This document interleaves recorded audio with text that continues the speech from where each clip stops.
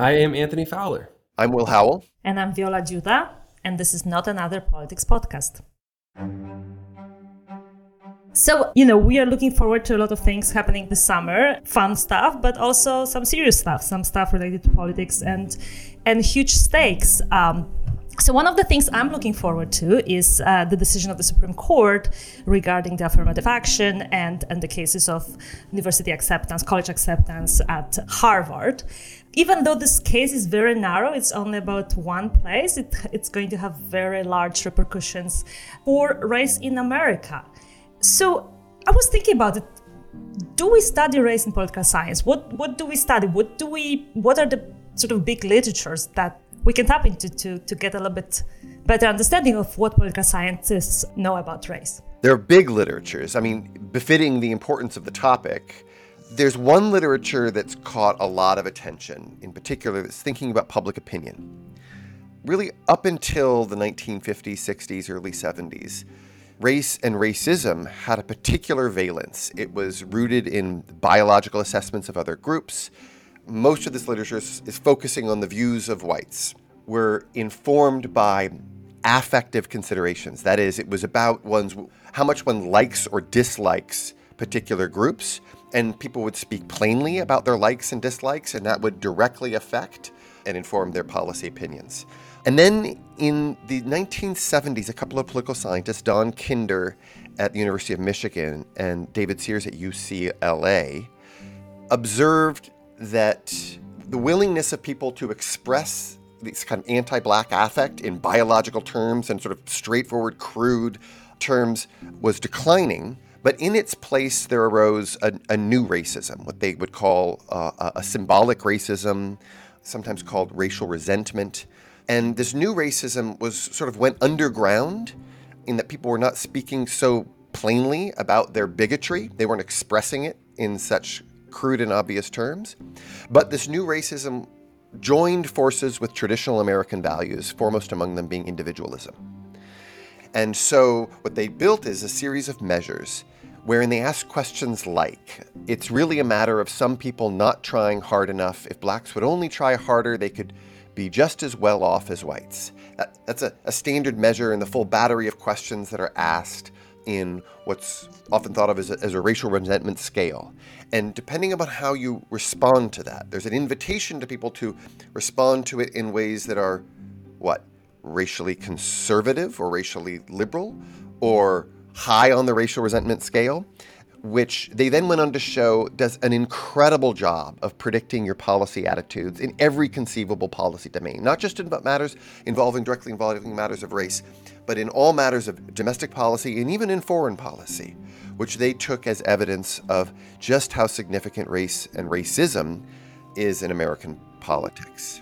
Now I'm going on. I think it's worth taking stock of what the trajectory of this literature is. Let me just say one or two more things, which is that there then was a big debate in the late 90s and early noughts about what the meaning of this scale is. Is it capturing racism, a new form of racism, or is it just expressing debates about how liberal or conservative people are? It's tapping into people's ideology, and can we distinguish between these two things? And then there have been new scholars who've come on board and who've talked about white identity as being an important feature of contemporary American politics, as measured through survey research.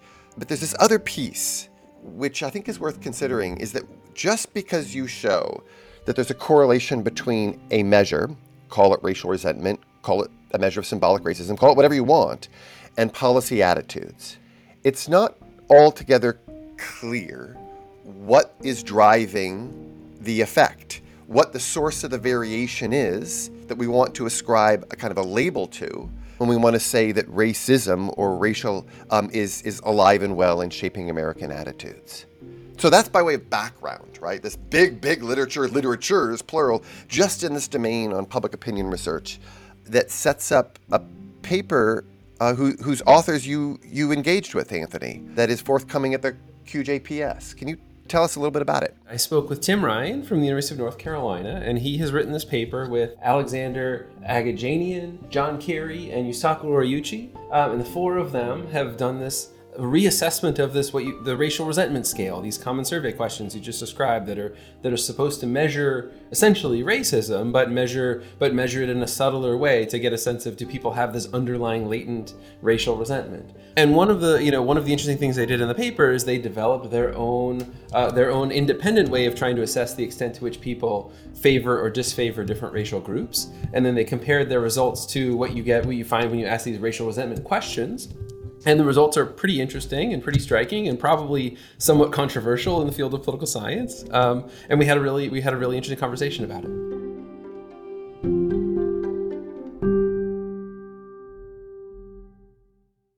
Tim, thank you so much for doing this. It's great to talk to you.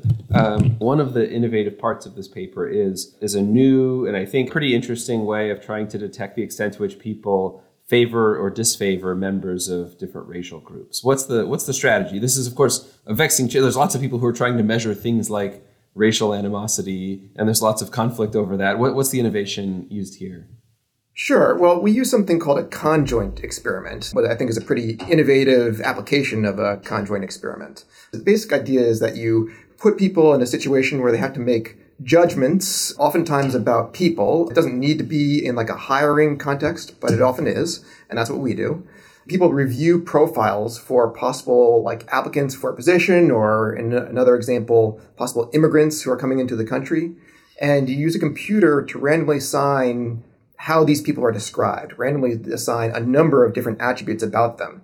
And the virtue of randomly assigning how they're described in a number of different ways all simultaneously is that you can examine sort of the effect of each of those things that you're manipulating on one hand, and also the people who are making the judgments, your survey respondents, kind of have plausible deniability where in any particular choice they make, it's not clear what the reason for it was. So you can detect something like racial prejudice is where we're going in this conversation, but no one choice that a respondent made could be pinned down to be identified as like one that was motivated by their own racial attitudes.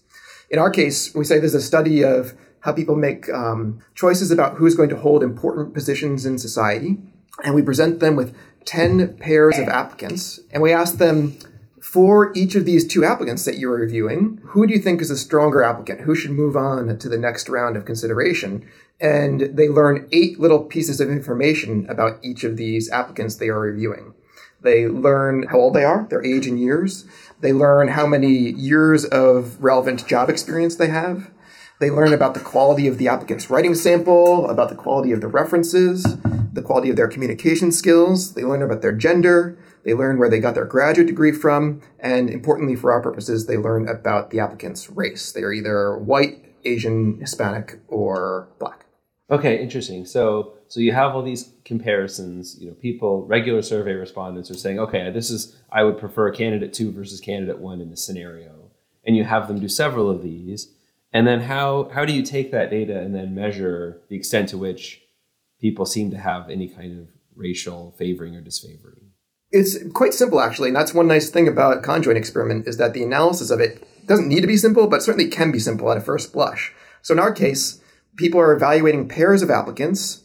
In each pair, just happens to be the case that we set it up so that one applicant is white and one applicant is not white. Everything else is randomly assigned with kind of equal probability. Any deviation from a benchmark of 50% can be taken as some kind of evidence of a bias. So for instance, if we were to learn among the Black applicants that people were presented with that they were chosen 55% of the time or something like that, that would be evidence of a minor or modest racial bias, about 5 percentage points in the favor of Black applicants. And you can do that for anything in the study. You can look at what graduate school they went to, and any deviation from sort of even selection can be adduced as evidence of a kind of bias. And so can you tell us a little bit, just at the high level, what kinds of patterns do you find when you implement this instrument? So you're including white Americans in the study. What kinds of prejudices do white Americans have when they're deciding who they want to be their city manager? Sure, yeah, and thanks for mentioning that it's a city manager, because that's sort of the core part of the experiment that we focus on in the paper. We say, imagine that these people are applying to be a city manager, someone who's going to decide how money is going to be spent in a city, make important political decisions. And when we look at that circumstance, we find that Asian applicants to be a city manager are chosen 47.9% of the time. And remember that 50% is a very meaningful benchmark here. Black applicants 53.1% of the time, Hispanic 48.9% of the time, and white applicants 50.5% of the time. And for those last two, I should say, we can do a statistical test to see if they're significantly distinguishable from that benchmark of 50%. And the last two I said are not statistically distinguishable. The first two I said are statistically distinguishable. Mm-hmm. And just to be clear, in this study, you're always comparing Asian or Hispanic or Black candidates against white candidates. And then it's white versus some, the average of the other three, basically. That's what we're talking about. I mean, maybe that sounds like not a big discrepancy, like 53 versus 47%. Maybe that sounds like not a lot of racial prejudice. But they are given lots of other information. And we'd like to think that we're not considering race at all when we're deciding who should be city manager. We're thinking about who would be a good city manager. And they're given information about their experience and other aspects of their application, where's their graduate degree from, and so forth. So do you have a sense of how the racial information compares to the other information that you gave respondents? Yeah, it's small relative to the other information we gave respondents. Things like the quality of their writing sample, quality of their references, that stuff has much larger effects than race does, which on one hand is kind of comforting, I guess. But that's not to discount that it's important that there are racial biases that apply to these groups. They may seem modest in the sense that the departures from 50% are not all that big. But then again, I really don't want to sell it short because a big idea, like in the study of racial politics, is structural and accumulated racism. That, yes, if you look at any one circumstance, maybe the effect of race is not all that big, but these things build on each other and can really cumulatively amount to really changing the trajectory of a person's life. So at the high level, you're finding that on average, white Americans actually exhibit some, racial prejudice against Asians relative to white. So they prefer the white, all else equal, they prefer the white candidate over the Asian candidate. And it goes the other direction for Black candidates. They actually prefer the Black candidate over the white candidate. Were you surprised by those two findings? I will be honest, and we document this via a pre-registration, that we went into the study with a little bit of a hunch that we might see something like that. And that hunch comes from signs in the racial politics literature that discriminated against minorities or minority groups that are perceived as discriminated against is a meaningful political force. And there's a couple of papers that talk about this in various ways. One of the most important ones is Jennifer Chudy. She actually has two of them, capturing the idea that there's a sense of white collective guilt that might orient people to support minority groups. And moreover, you can see that play out in some big political events that we've witnessed in recent years. So one general kind of question I think people would raise is, so to what extent should we buy this general result that there seems to be on average a favoring of Black versus white candidates among white Americans? And one concern you might have is something like social desirability bias, that I know you're a bunch of professors and you're looking for evidence of racism, and I don't want to look like I'm racist. You didn't tell me the study was about racism, but I can look at it and I can see race is one of the first things you told me about. And so I want to make sure don't look racist. And I'm going to say, oh, sure, I'm going to make sure I pick the Black candidate, maybe a little more than I really would in some kind of real world scenario. Is that a reasonable concern? And what kinds of things did you do to mitigate those concerns? I think it's a reasonable concern. I think social desirability is always a fair question to raise. I think studies that are immune to thinking about that kind of concern are few and far between. In our case, we do, I think, as much as we reasonably can do to try to neutralize those concerns. The nature of a conjoint task is one that has been shown in a couple different ways to attenuate social desirability bias, with the biggest reason for it being that in any choice that you might make, there are so many different rationales that could explain why you made that choice.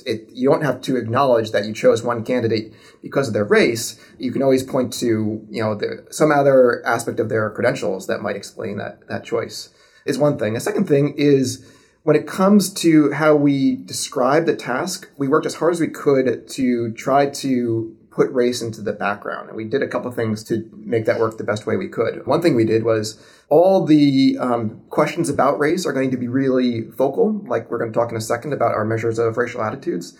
They happened in a survey that took place several weeks before the judgment task that we've spoken about. So when we ask people a bunch of questions about their stereotypes and their racial attitudes, that exists on a separate survey. A couple weeks goes by. Then they get invited to a new survey, ostensibly unrelated. There's no mention of the previous survey. And they come into this and they are just told, you're going to do this task about how people make judgments about important roles in society. And the third thing I'll mention is when it comes to social desirability pressures, what is the context in which I'm measuring someone's behavior? How sort of private is it? The more private it is, the less I'm worried about social desirability pressures. And sitting on your computer, potentially in a private place, taking a survey is a reasonably private context. That doesn't mean that social desirability pressures don't exist, but if they exist there, then I would think they would probably exist even more in some of the behaviors that we're trying to facsimilate. Things like sitting around a conference table with your colleagues, deciding who you're going to hire. And like we said, you're analyzing data where people are thinking about who they would hire to be city manager. Does it matter if this is a political decision versus some other kind of hiring decision or personal decision? Do you have any evidence on that? We do. So there's a whole other component to this experiment where they could have been randomly assigned to be placed in a different context, one where they are making choices about who's going to be hired not to be a city manager, but to be a biology professor at a public university. A position that also has some sort of status to it, something that has maybe a comparable salary to being a city manager, but one where you don't have the political influence that you might otherwise have. We see the same basic pattern, but they do shrink a little bit, but it's really not that big a difference. For all the four racial groups, they all become not statistically distinguishable from the 50% benchmark. So things shrink a little bit, but not really enough to say a whole lot about. So the big framing of the paper is that you are offering some independent evaluation of this racial resentment scale. So when political scientists want to measure something like racial animosity, the most commonly used tool is this racial resentment scale. What is the racial resentment scale and how is it usually interpreted and used by political scientists? So it goes back really to the 70s, if not even the 60s. A number of researchers came up with these questions that have now been used for decades. At the time, they seemed sort of subtle. It's kind of interesting to read them now because with our new kind of sociology of race, our new mores about race, they don't seem as subtle today as they once did. In fact, when I show these questions to undergrads and when I put them on surveys, they object to them and for their sort of like the racist or the racial connotations of the questions themselves in a way that, they're once construed to be these very clever, subtle measures. So I'll just read one or two of these to you for the context. So the most famous one is this. You have to agree or disagree with the following statement. The statement is, Irish, Italians, Jews, and many other minorities overcame prejudice and worked their way up. Blacks should do the same without any special favors.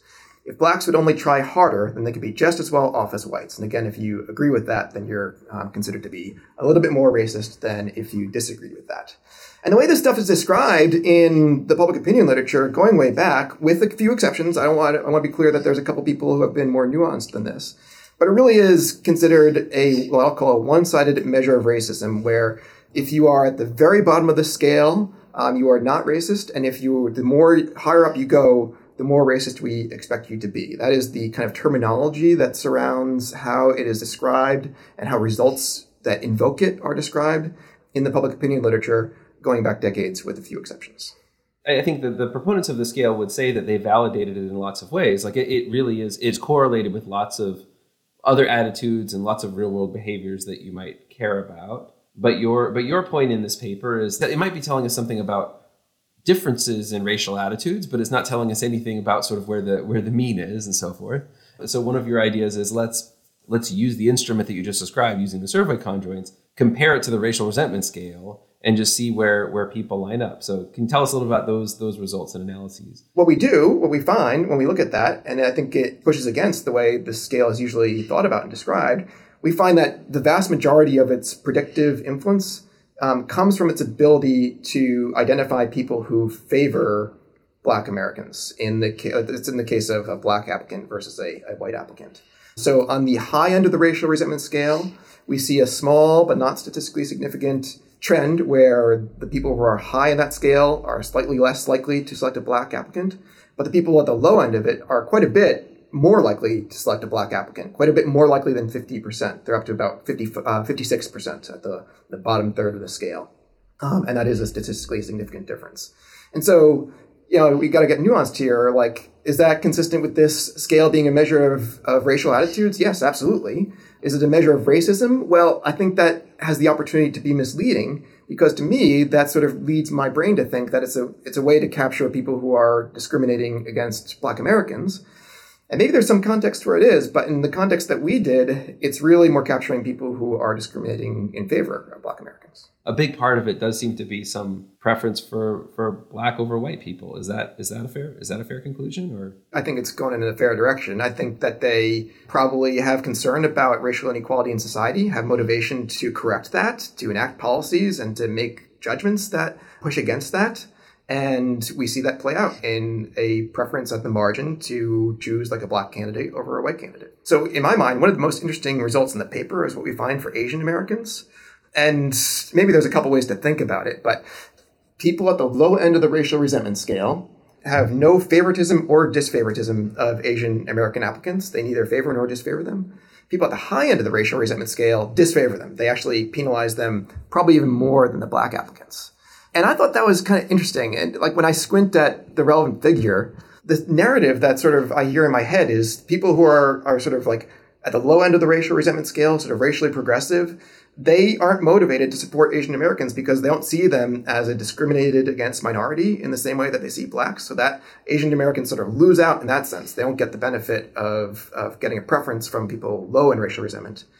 And people at the high end of the racial resentment scale don't necessarily, they're not sort of trying to reconcile their individualist values against what they understand to be broad social norms that of social equality, that we need to work hard to support racial minorities. And so they're actually more willing to discriminate against the Asian American group. And so that, like the Asian Americans, they sort of lose out in two ways. And that results in them getting the lowest sort of score. They're the least selected racial group in the experiment. Okay, so let's pause on this for a second, because this is now an even more striking result. We had the previous striking result that on average in your survey, white Americans don't seem to be discriminating against Black Americans. In fact, if anything, it goes the other direction.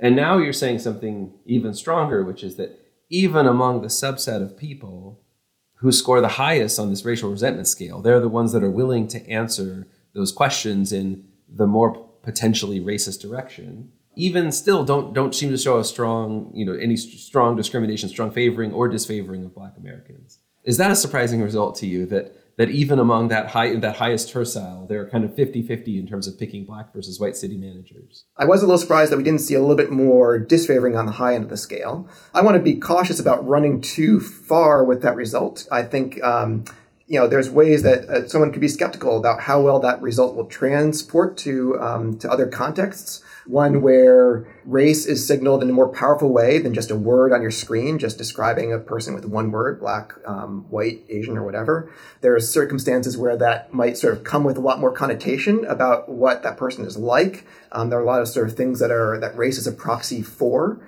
And so I don't want to, be extravagant and say that I would expect exactly the same thing in all other circumstances. But yeah, I was a little surprised that it was, that there was no statistically significant discrimination against Black Americans at the top end of that racial resentment scale. If we were being careless, we could say, actually, it's the people who score lowest on this racial resentment scale that appear to be the most racist in the sense that they're the most willing to discriminate on the basis of race. Is that unfair to say? I wouldn't use the word racist because that comes with a lot of connotations. But I would say that it's they do the most discriminating on the basis of race. Maybe that's a distinction without difference, but it's that's what we saw in the study. Yeah. Okay, so this is a really interesting top line result. Presumably, this has lots of implications. I mean, there are lots of studies on racial resentment out there. Does this change the way that you think about any of those studies that have used this scale? I think I can maybe discuss this as sort of like a broad theme in this literature that I hope people have renewed sort of caution about. There's a number of studies that sort of pathologize people at the high end of the racial resentment scale in a way that is sometimes, like, I don't mean that those people don't exist, the pathological people, but is being sort of very coarse. It's jumping a little bit too quick to the reflex of kind of pathologizing conservatives. And so this paper gives us some basis on which to say there's all kinds of biases in society, and this survey measure is a way to pick up some kind of racial bias. And for some people, it sort of sends them in a racially kind of progressive favoring direction. Other people, probably the opposite. And that opens up lots of discussions about what are the contexts in which those pressures come to bear more and less. And we need to take account of both of them and not so immediately take every time that there's a correlation between racial resentment and a political outcome, jump to the conclusion that racism explains that political outcome. Thanks so much, Tim. Thanks for doing this. Thanks, Anthony. I appreciate it.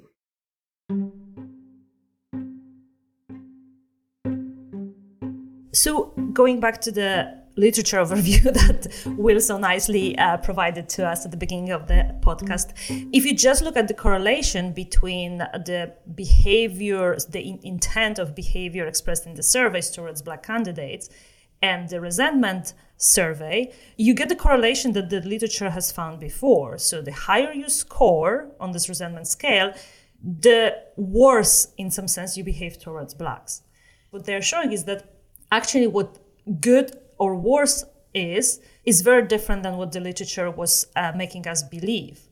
Those who score very highly, so we would traditionally be suspicious a little bit about their racial attitudes, they actually do not exhibit any bias in favor of whites or against whites, in favor of Blacks, against Blacks.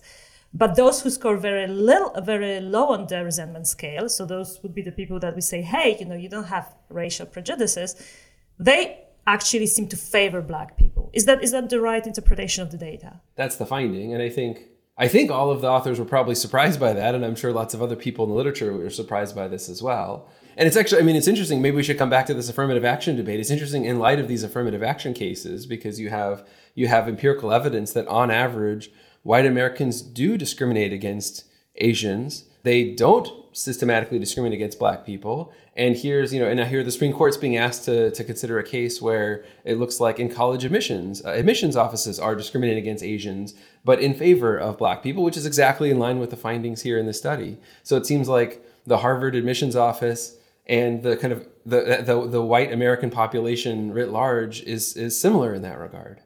It sure looks like when you say something like, and look, it makes some sense. If you come out and you're asked the question, it's really a matter of some people not trying hard enough. If Blacks would only try harder, they would be just as well off as whites. And you hear that and you say, no way, are you kidding me? Because I'm aware of the long history of racism in American politics and all the structural ways. The efforts of Blacks are not rewarded, they're not attended to. If you are attentive to all of that, and then you are presented, that kind of person, and then is presented with two candidates who look all else equal, they look the same, you'd be more likely to say, I want to go with the Black candidate. Why? For any number of reasons. To offer a corrective to that long history of racial injustice, the experiment tries to hold constant their kind of skill levels in some sort of crude ways, but you might be more inclined to say in unexpressed ways, this candidate is going to bring more to the table, and I would prefer then to get behind that person. So in that sense, it's no great the finding is no great surprise, I think, when you sort of think it through, and yet it's not how scholars for a very long time have interpreted the baseline correlation. So the survey was run relatively recently, and we all lived through the election of Donald Trump and George Floyd murder, and it would be surprising if now you present people with this experiment, if some of the people did not actually express favoritism towards Blacks.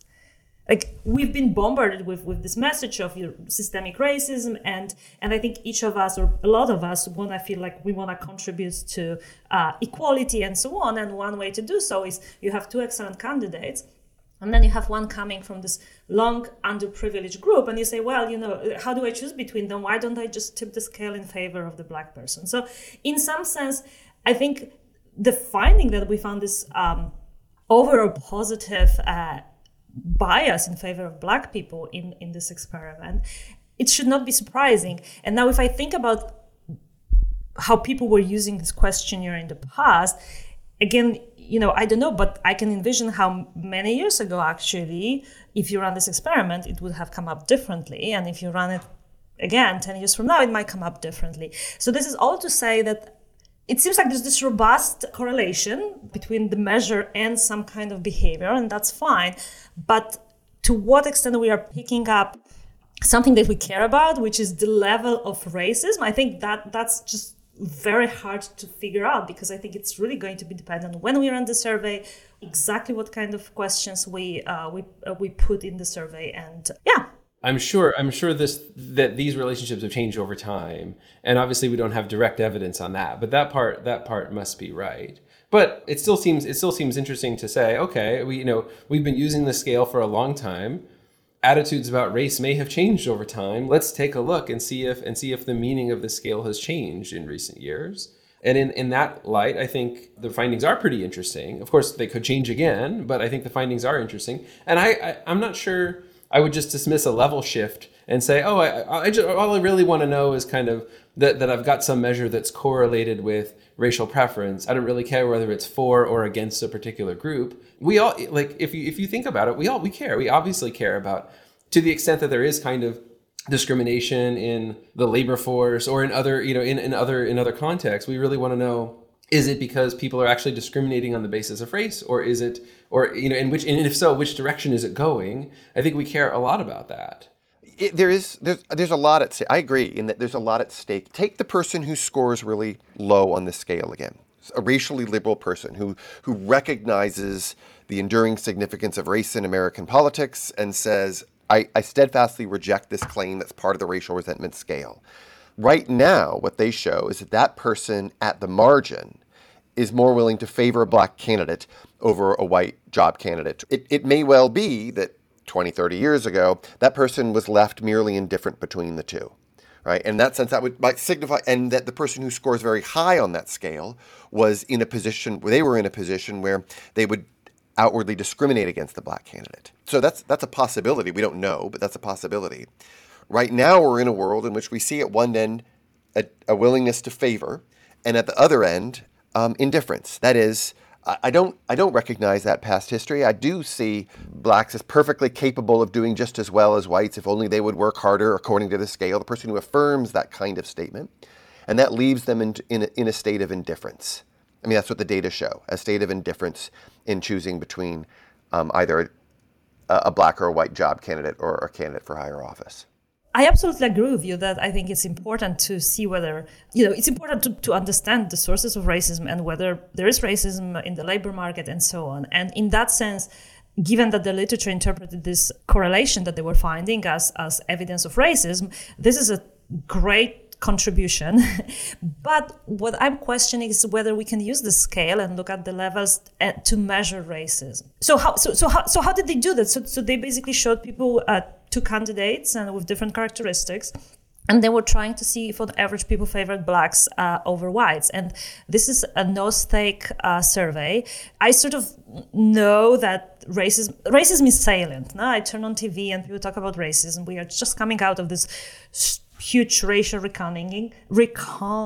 How do you say that? Reckoning. You know what? Reckoning, exactly.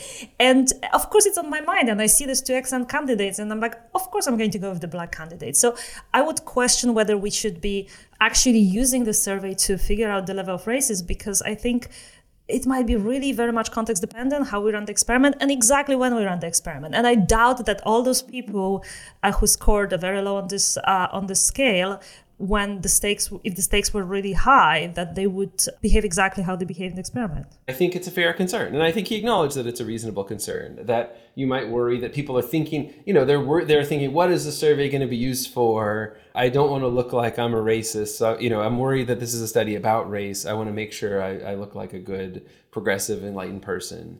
And maybe that just causes a level shift. And everyone across the board favors black job candidates in the survey more than they otherwise would in a real world, say, decision where you're actually on a hiring committee. To their credit, they did do a bunch of things to try to minimize that as much as possible. Nobody knew the study was about race. There was a multi-wave survey. So the racial resentment scale was asked in the first wave, and then the second wave was not, the subjects had no way of knowing that those two were even connected to each other. And you were presented with these job candidates, and there are lots of features of the job candidates, not just race. So you have lots of other things you can be selecting on other than just race. So they tried as best as they could to kind of minimize that. But I still think that's a fair concern, and I think that's probably a fair concern for any effort to measure race or any kind of, because I think this is a highly sensitive issue, and nobody wants to look like a racist in study.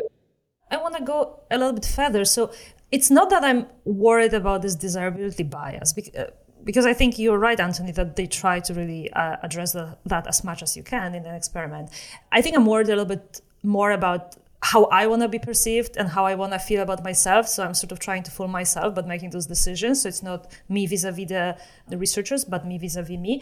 But also, even if they found that on average there is anti-Black bias, that on average the white candidate wins, again, I would be reluctant to take it as a very strong proof of racism in the society, because this is a very contrived experiment. And perhaps if I see Black at the top, and I have a lot of features that those people share, but not so many. I have, I think, like 8 different characteristics, and one of them is race. And maybe I have some sort of correlations in mind. This is this is city manager. This is a political position, and maybe I correlate, race with certain political positions that I don't like, maybe more redistribution and I don't like it, or whatever it is. Like, even if the survey found that people express bias against minorities, that would not necessarily tell me that this bias is due to some deep-seated racism. So this is all to express skepticism about using this measure to just try to figure out, how racist we are. I think one quick response to one of the things you said, which is if this is about kind of how you perceive yourself, maybe people do have some deep down hidden racism, but they don't want to think of it that way, and so they change how they answer these questions. I don't know if that's true, but let's just suppose that is. That might also change how they behave, say, in real hiring scenarios as well. Like, you might think that same mechanism would apply in the real world, and then the question is, am I trying to learn about how you would behave in a real hiring situation, or am I trying to learn about, deep down what's in your hidden soul that you never show the world? And this reminds me of other debates we've had on this podcast before, and I could see a case for either one, but I think maybe they have a stronger case for saying what we're learning about is how people would make a hiring decision, not like deep down what are their true animal instincts and so forth. But I don't disagree too strongly with you. But the one last thing I would push back on is, suppose they had found the opposite. Although you say you would be skeptical, the academic field writ large would not be. This would be held up as yet another example of how racist people are and a huge problem that we have, and we have to fix it. And there would be all kinds of policy remedies to solve the problem. And I suspect these results will not be held up in that same light because the results didn't go in that preferred direction. But I think that's worth thinking about, because evidence in one direction is often subject to more scrutiny than evidence in another direction. And it seems like they've done everything they can to try, within reason, to try to mitigate these concerns. But I agree. I mean, you'd want to see other evidence as well.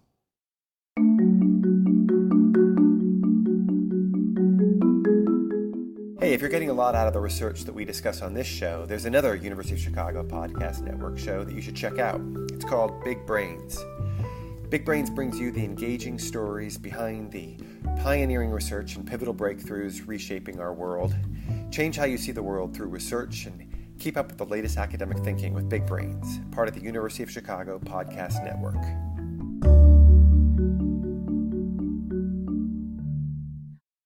Can I lift up another finding that's interesting that they put forward? Because we've been talking about what the average effect looks like. But when you distinguish liberals and conservatives, the effects are very different.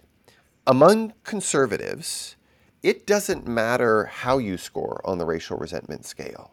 You appear indifferent between the black and the white candidate for city manager. It's just a flat line all the way across, sitting right at that point of indifference.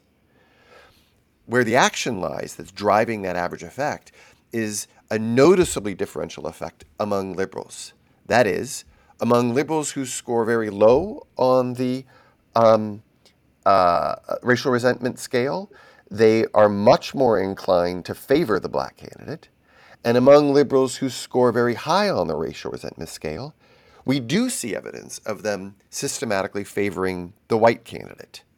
Here again, what do you make of this? And were you surprised by this? Can I offer one potential explanation for this? Well, you can tell me if you disagree. Will, you brought up earlier this debate about whether or not the racial resentment scale, is it really picking up, views about race, or is it picking up something about ideology? Because a lot of the questions, you could just be someone who really believes in individualism, for example, and you would answer a lot of these questions in the high racial resentment way, but it could just be because you're kind of a traditional small c conservative. And I know this is a very contentious issue among people who study this question, but suppose the story like that is right, then the conservatives are going to answer the racial resentment scale. I mean, we don't see the underlying distribution here. They tend to be high on the racial resentment scale. Most of them are pretty high. And the conservatives are going to answer kind of honestly. And most of them end up high, and maybe some of them end up in the middle. And maybe that's not that correlated with actual views about race and racial discrimination and so forth. But among liberals, maybe they are aware that these questions are somewhat politicized, or they have a political slant to them, and they know that if you're a liberal who really doesn't want to be seen as racist, or you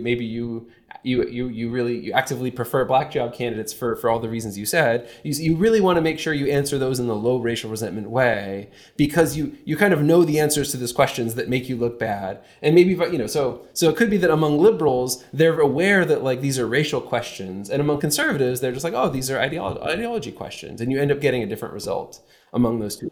So the social desirability uniquely applies to one group but not to the other, which is what's then driving the findings. I mean, there's another, we could put aside social desirability aside and say, no, what's happening is that for one group, they score high on it, but their views are simply neither here nor there because they're against any racial preferences. Why? Because they're conservative. That's what it means to be conservative. I don't want to favor one group or another all the way through. Whereas if you're liberal, you see race as a salient and meaningful category to actively consider.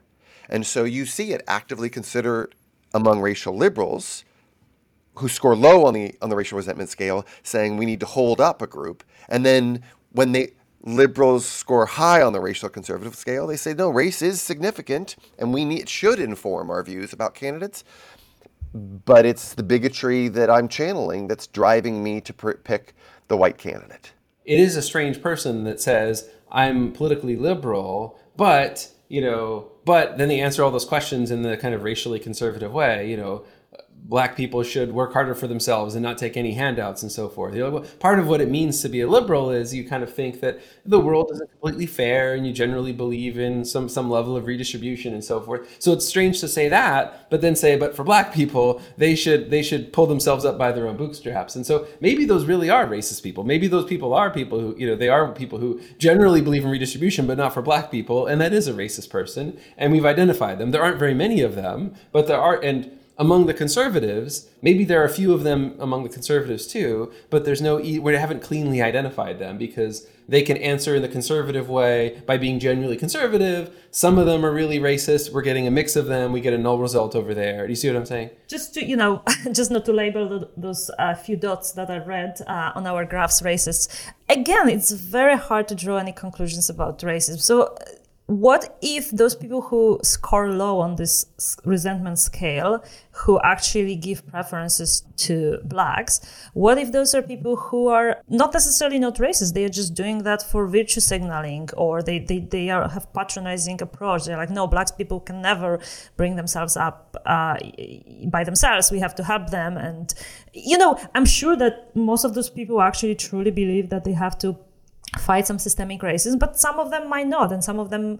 So I feel like it's really guessing a lot of things, what's going on in people's head based on those numbers, in order to decide who is racist, who is not. And I think that's really not warranted at all. What's your while you're on a roll, Viola, what's your bottom line? I have two bottom lines. So on the one hand, I really like this paper because it adds a really important counterpoint to the literature that Will outlined in the introduction. And I think it does have pretty convincing evidence that this resentment scale measures conservatism, at least for conservatives, and not racism. But, on the other hand, I really do not like this idea of trying to develop measures to measure racism. I think this is a fraud exercise, and it's going to always lead to very confusing results. And it's sort of, I don't see the upside of that. I guess I come out a little bit different on the latter point, in that I think it is important for us to take stock of, as best we're able to, the kind of level and impacts of changing forms of racism for different groups. I kind of like this as an exercise, and to do so in a way that is transparent. And I'm open, I guess, to the idea that surveys have important things to say about this.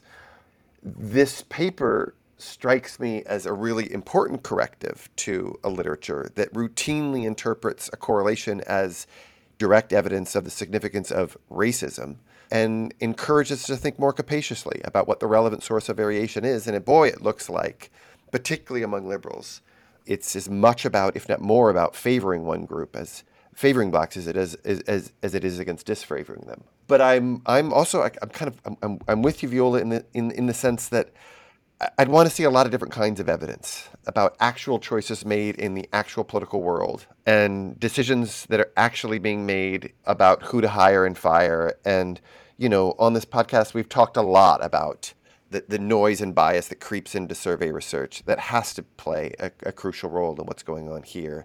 And to limit our analyses, to say that this in any way represents the final word on these important topics would be to grossly overstate the significance of the paper. And yet, against the backdrop of a long, long literature, I really like this intervention. So I really like the paper as well, and I think I'm going to disagree with both of you a little bit in that, I agree, of course, in the part that says this is a very hard thing to do. To actually measure racial disfavoring or favoring is a very hard thing to do, but I think it's a worthwhile thing to do because, one, we care about the answers. We want to know to what extent is there discrimination for or against different groups, and what are the magnitudes, and what are the signs, and where is it stronger, and so forth. So this isn't the last word by any means, but I think we should be doing this.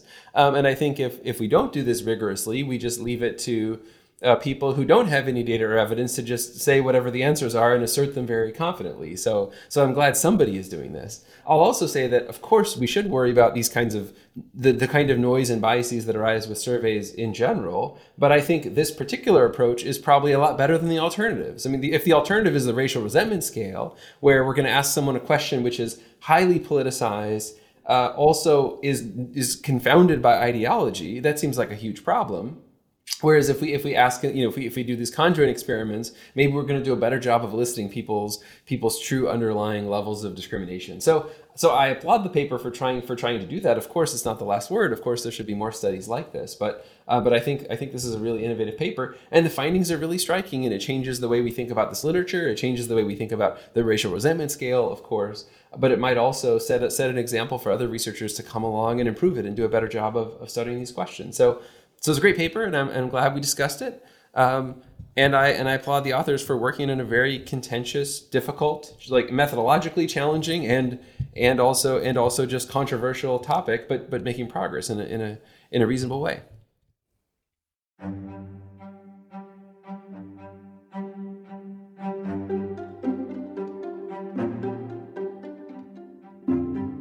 Thanks for listening to Not Another Politics Podcast. Our show is a podcast from the Harris School of Public Policy and is produced by Matt Hodapp. Thanks for listening.